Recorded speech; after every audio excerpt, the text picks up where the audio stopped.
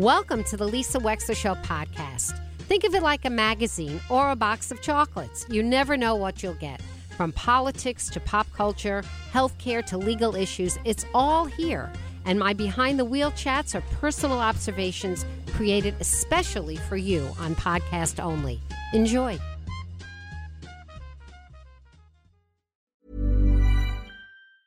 It's that time of the year. Your vacation is coming up. You can already hear the beach waves, feel the warm breeze, relax, and think about work. You really, really want it all to work out while you're away. Monday.com gives you and the team that peace of mind. When all work is on one platform and everyone's in sync, things just flow. Wherever you are, tap the banner to go to Monday.com. There's never been a faster or easier way to start your weight loss journey than with PlushCare. PlushCare accepts most insurance plans and gives you online access to board-certified physicians who can prescribe FDA-approved weight loss medications like Wegovy and Zepbound for those who qualify. Take charge of your health and speak with a board-certified physician about a weight loss plan that's right for you. Get started today at plushcare.com/weight loss. That's plushcare.com/weight loss. plushcare.com/weight loss. All right, listen, you asked for it, so that's what we do on Mondays at 11:30. You seem to like it. It's called Lisa on the Law. And remember, I'm not here to give you specific legal advice, but I am here to share what I know. At 203-333-9422, you can call me at 203-333-9422. I'm a probate judge in my other life, so anything that comes in or out of probate court is something I can certainly speak about, which includes all kind of estate questions, both planning and administration, and conservatorships and guardianships and mental health matters and name changes and special immigrant juvenile proceedings. There's all kind of things that you wouldn't believe that come through probate court. And so guardianship matters, removal of parents occasionally. So I'm happy to answer those kind of questions. And then, of course, there's general real estate questions and negligence and personal injury, we call it, and all kinds of things. If I can help you, I will. At 203-333-9422. Over the weekend, I was asked by News 12 to comment on our changes in the Connecticut estate tax. Here's a little bit.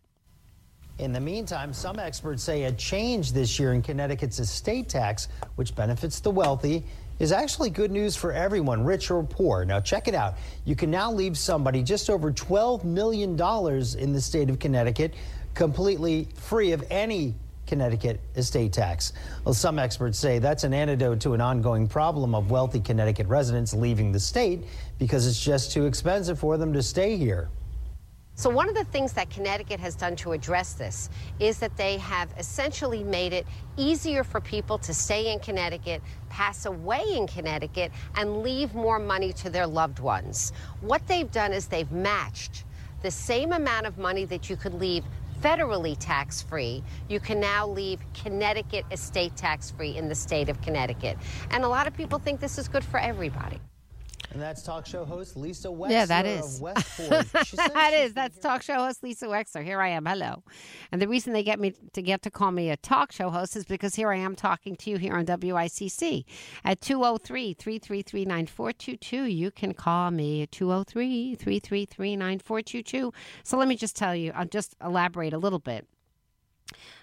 We have this thing called an estate tax in the United States of America. It came into being in the early 20th century as a result of public policy that was very infuriated at a lot of robber barons during the 19th century that were passing enormous sums of money to their own children.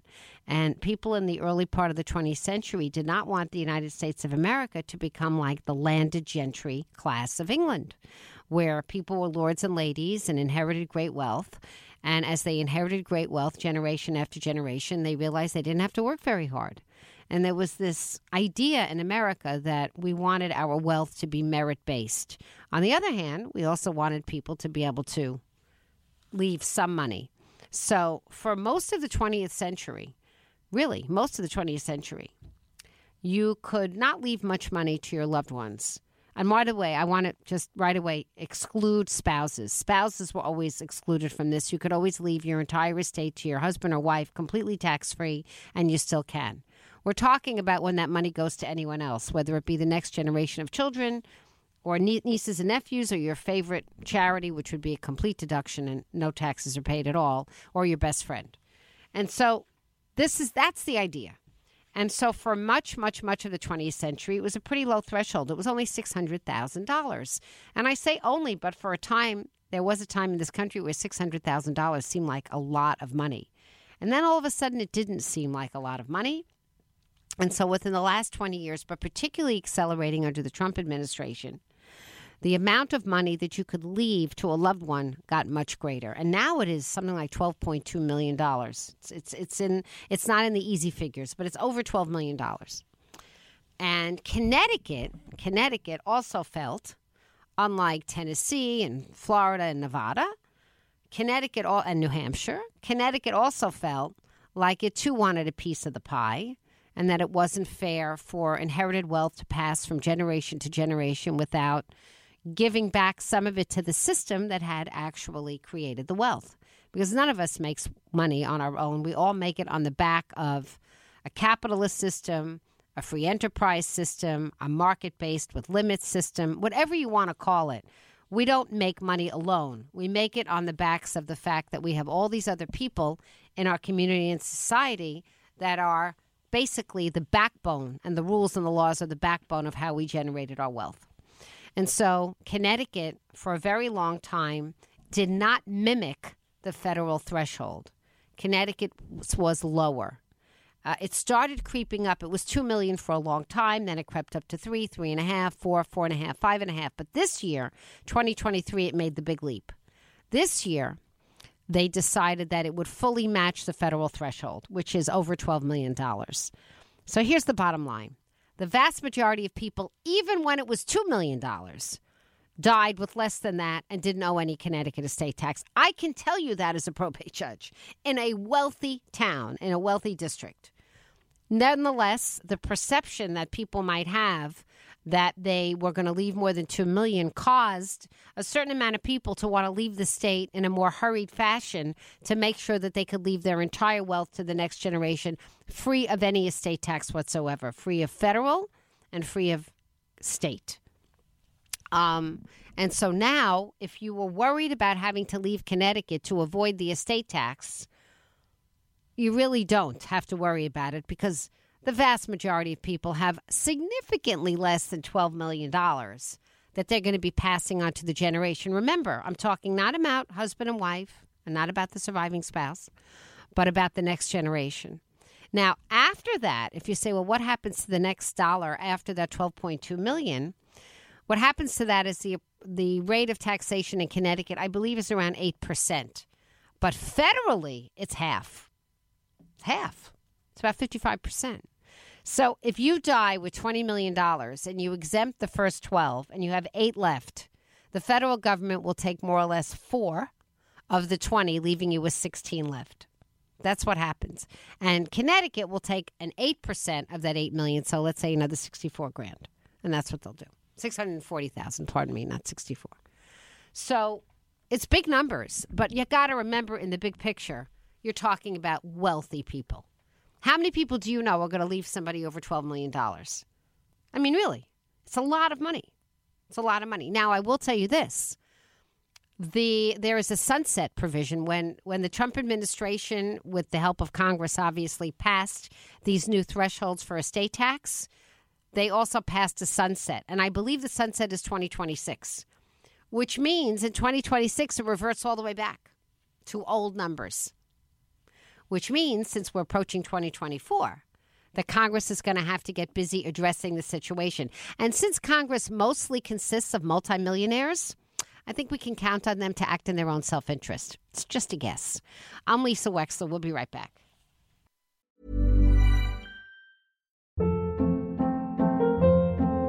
Hold up. What was that? Boring. No flavor. That was as bad as those leftovers you ate all week. Keke Palmer here. And it's time to say hello to something fresh and guilt-free. Hello Fresh. Jazz up dinner with pecan-crusted chicken or garlic butter shrimp scampi. Now that's music to my mouth. Hello Fresh. Let's get this dinner party started. Discover all the delicious possibilities at HelloFresh.com. A lot can happen in 3 years, like a chatbot may be your new best friend. But what won't change? Needing health insurance. United Healthcare Tri-Term Medical Plans, underwritten by Golden Rule Insurance Company, offer flexible, budget-friendly coverage that lasts nearly 3 years in some states. Learn more at uh1.com. And welcome back to the show. You can call me at 203-333-9422. We're doing a little bit of Lisa on the Law. I was just explaining a little bit of the rationale behind and the relatively new tax limits, tax thresholds would be a real proper way to talk about it here in Connecticut. So, if you were concerned that if you die in Connecticut that you're going to pay, your estate will pay more than it should, you're going to have to be very, very wealthy to make the argument that it will, because $12.2 million is a lot of money to be able to leave tax-free. Let's go to Elizabeth from Stamford. Elizabeth, we haven't previewed the question, so my full disclaimer is I have no idea what you're going to ask me today. Let me see if I can help. Hi. Okay. Hi. I can you hear me? Yeah. Yes. Okay. I have had a question to ask you, and something just arose. So may I pose the two of them, and then you tell me if you can take either of them? Sure. I realize I'm catching you off guard. Sure. The first is, as executor of my dad's estate, there are obviously many things I have to do, and I've heard many of your shows about this topic, but I've never heard you address taking an inventory. Mm-hmm. It sounds completely overwhelming. Okay. One of my friends who's a lawyer said, well, an appraisal is different than an inventory, but inventory every single thing in the house. Inventory, there's not a lot of value. So that's one question. Just where do I start? I'll be happy to answer that. You want me to do that one first? Should I do that one? Okay. Let me do that one in the order, okay? So, Okay. Sure. So when you're appointed executor, the big fancy word for that is fiduciary. It means a trusted person, a person who has imposed trust obligations. The law says that within 60 days of your appointment, you have to file an inventory. What probate court are you in, Elizabeth? Stamford, okay. I will just tell you this. This is my practice in Westport, and I think my colleagues would echo this. For most people, and we're talking about personal property, let's call it spoons and towels, right? You can, and if let's say you have to inventory the contents of a house, unless you have something, unless your father had a collection of noteworthy art or antiques, or, sterling silver from Paul Revere, or something that you think has to be set aside with particular worth, you don't need to do a personal property appraisal. You can just say contents of house, furniture, and furnishings and put a number on. $5,000, $300, $400, $10,000. No one's going to care. What you care about is if there would be something of particular itemized value that would sell separately in the estate that will either be auctioned off or has, its own kind of worth. And then you would want to attach the appraisal of that. Other than that, don't worry about every spoon. Just make up a number about, what would Goodwill pay you for that if they had to? Probably not much. They don't want used furniture. It's a shame, yeah. Yeah. They don't know. Even antique stuff, my friend who's a lawyer said, you know what they call that? Brown Yep, brown wood. furniture. That's right. You said That's brown. Right. Brown furniture, Yep. and my antique friends said all that glass and dishes and stuff of your mom, it's called smalls, and nobody wants it. And that's right. So make up a number, and chances are the Stamford Probate Court is not going to really care too much about it. Just say, contents of household furniture and furnishings. Make up a number that's reasonable, and and don't spend money to appraise it. Don't.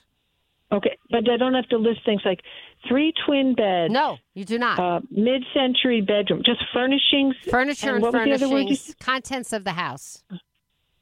Just make that your line item on the inventory. Give it your best guesstimate of what it would be worth on a secondhand market, and that's the end of it. Okay. The problem I have, Lisa, is that I've got all my radios on with you on it, and I was trying to go into the room to write notes. Okay, I'm going to write this down. For all the people who didn't hear it when they were listening, furniture and furnishings and contents of the house? Yeah.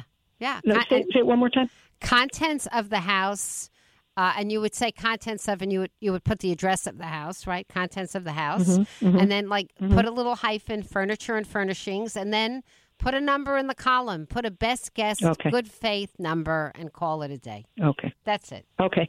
That's terrific. And plus, I think you've said that you do put this on a podcast so I can listen to this again and hear what you said. You will hear yourself, terrific. Elizabeth. You're going to hear yourself in just a couple of hours. Lovely. Yes. Okay. Now, the other thing is this. This just came up, and it's relevant to what you do. I received, and I think it has something to do with my position as executor, because I don't know how else they ever got my address. I received a bill from the Hearst, Connecticut Media Group. For $70? For $36.75 for a subscription. Oh, yeah? And I never ordered. Never ordered. Oh, really? And no, never ordered, out of the blue for July. And then when I called to say, well, I'm troubled by this, we never ordered it. First of all, you cannot get through to the number that's listed on the bill. And so I went online to look for a second number. It looks like a real bill. Everything about it looks completely real. So I called, and they said, well, the account number you're giving us is 6 digits, and our account number is 9 digits. So it's sounding so fake, everything fake about it. I spoke with 2 different people. They're all in the customer service department, one a supervisor. The bottom line is this. They couldn't find my mailing address out of state. They couldn't find the house address. They have no information for us at all. So they said, you know what, just ignore it. But in the description, it says the last name and then notice to creditors of. Yeah, let me explain. And the beginning. Okay, Elizabeth. Okay. How they ever got this information, I have no idea. The phone call you need to make, you need to just make one phone call before you resolve this. You need to call the clerk at the Stamford Probate Court, and they're very nice. They pick right up. There's a bunch of them. Very nice.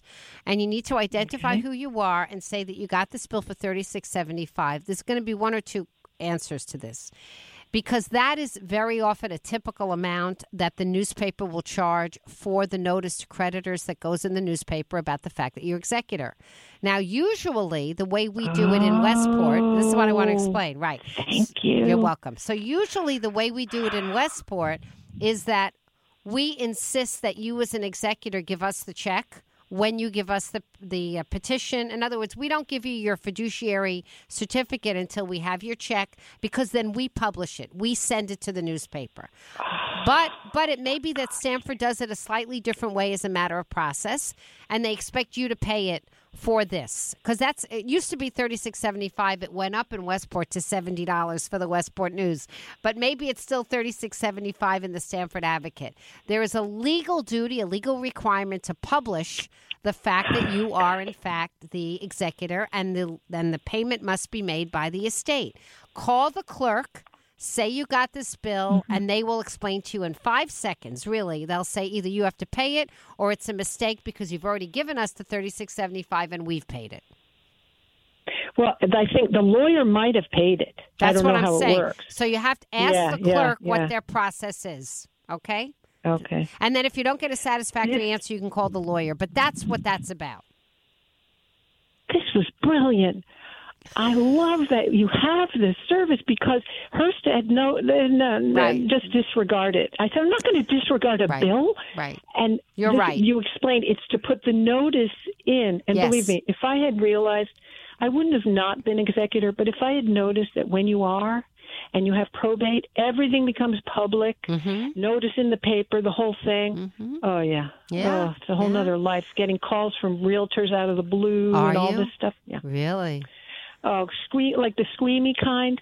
It was texting and phone calls. We sell any house, anytime. Like, we're not interested. Yeah, but this, no one mentioned this at all. Oh. So it's the ad. It's the price of the ad. That's what it is. That has to be put in. It has to be put in. Yes. Well, we love you anyway, Lisa, but this was just so helpful. Oh, that's wonderful, Elizabeth. And Elizabeth, after you file the inventory, you have couple more documents to file. You've got to file something called the PC 150, which is the notice of claims, which is, let's say, some expenses of last medical illness or whatever was, whatever your dad didn't pay before he passed away. You have to put that on a list, and that gets filed with the court. And then your last filing is the financial report, which is easier than an accounting. You probably won't need an accounting. And, of course, you and your lawyer will be filing together the CT 706, likely NT. Most people are an NT. They're not a 706, 709. Most people have far less than $12 million in assets. Mm-hmm, yeah. Mm-hmm. So that's what that is. Mm-hmm. But I'm happy to answer your questions along the way. Yeah. Quickly, Elizabeth. You got 30 seconds. Yes. Go ahead. Okay. With the inventory, is there any extension on that post 60 days? Yes. Or does it have to be that date? You can just write a letter to the court explaining, please, may I have more time to file the inventory? And if they don't answer it, the answer is yes. Oh, terrific. Okay. Thank you. You're good. Mm-hmm. You'll be fine. You're good. Thanks very much. All right. Thank you. Bye-bye. Bye. All right. So we did a little Lisa on the Law, a little practical advice for fiduciaries out there, for executors, executrixes in the Latin for the female. So thank you for joining us today. We have an unbelievable show for you tomorrow. I'm actually very excited about it. We have on one of the researchers who is going to be telling us about this brand new postpartum drug, which I am told is a game changer for postpartum depression. So I'm very, very excited to have her on as well. And who else is coming on tomorrow? It was another good person. Brenda Kupchik. Brenda Kupchik, the first select woman of Fairfield, who is running for re-election. We'll have a wonderful chance to get to know her better tomorrow as well. Listen, don't forget we do a podcast. We do a few, actually, every single day. And if you love the show and you'd like to support it by becoming a real subscriber, in which case you get the whole show whenever you want to hear it, by all means do that as well. It's wherever you have that podcast link and you want to see the whole show. And if you don't know how to do it, send me an email and I'll bring you right to it at lisa@lisawexler.com. Have a great one. We'll be back behind the mic tomorrow. Stay tuned for Paul Pacelli.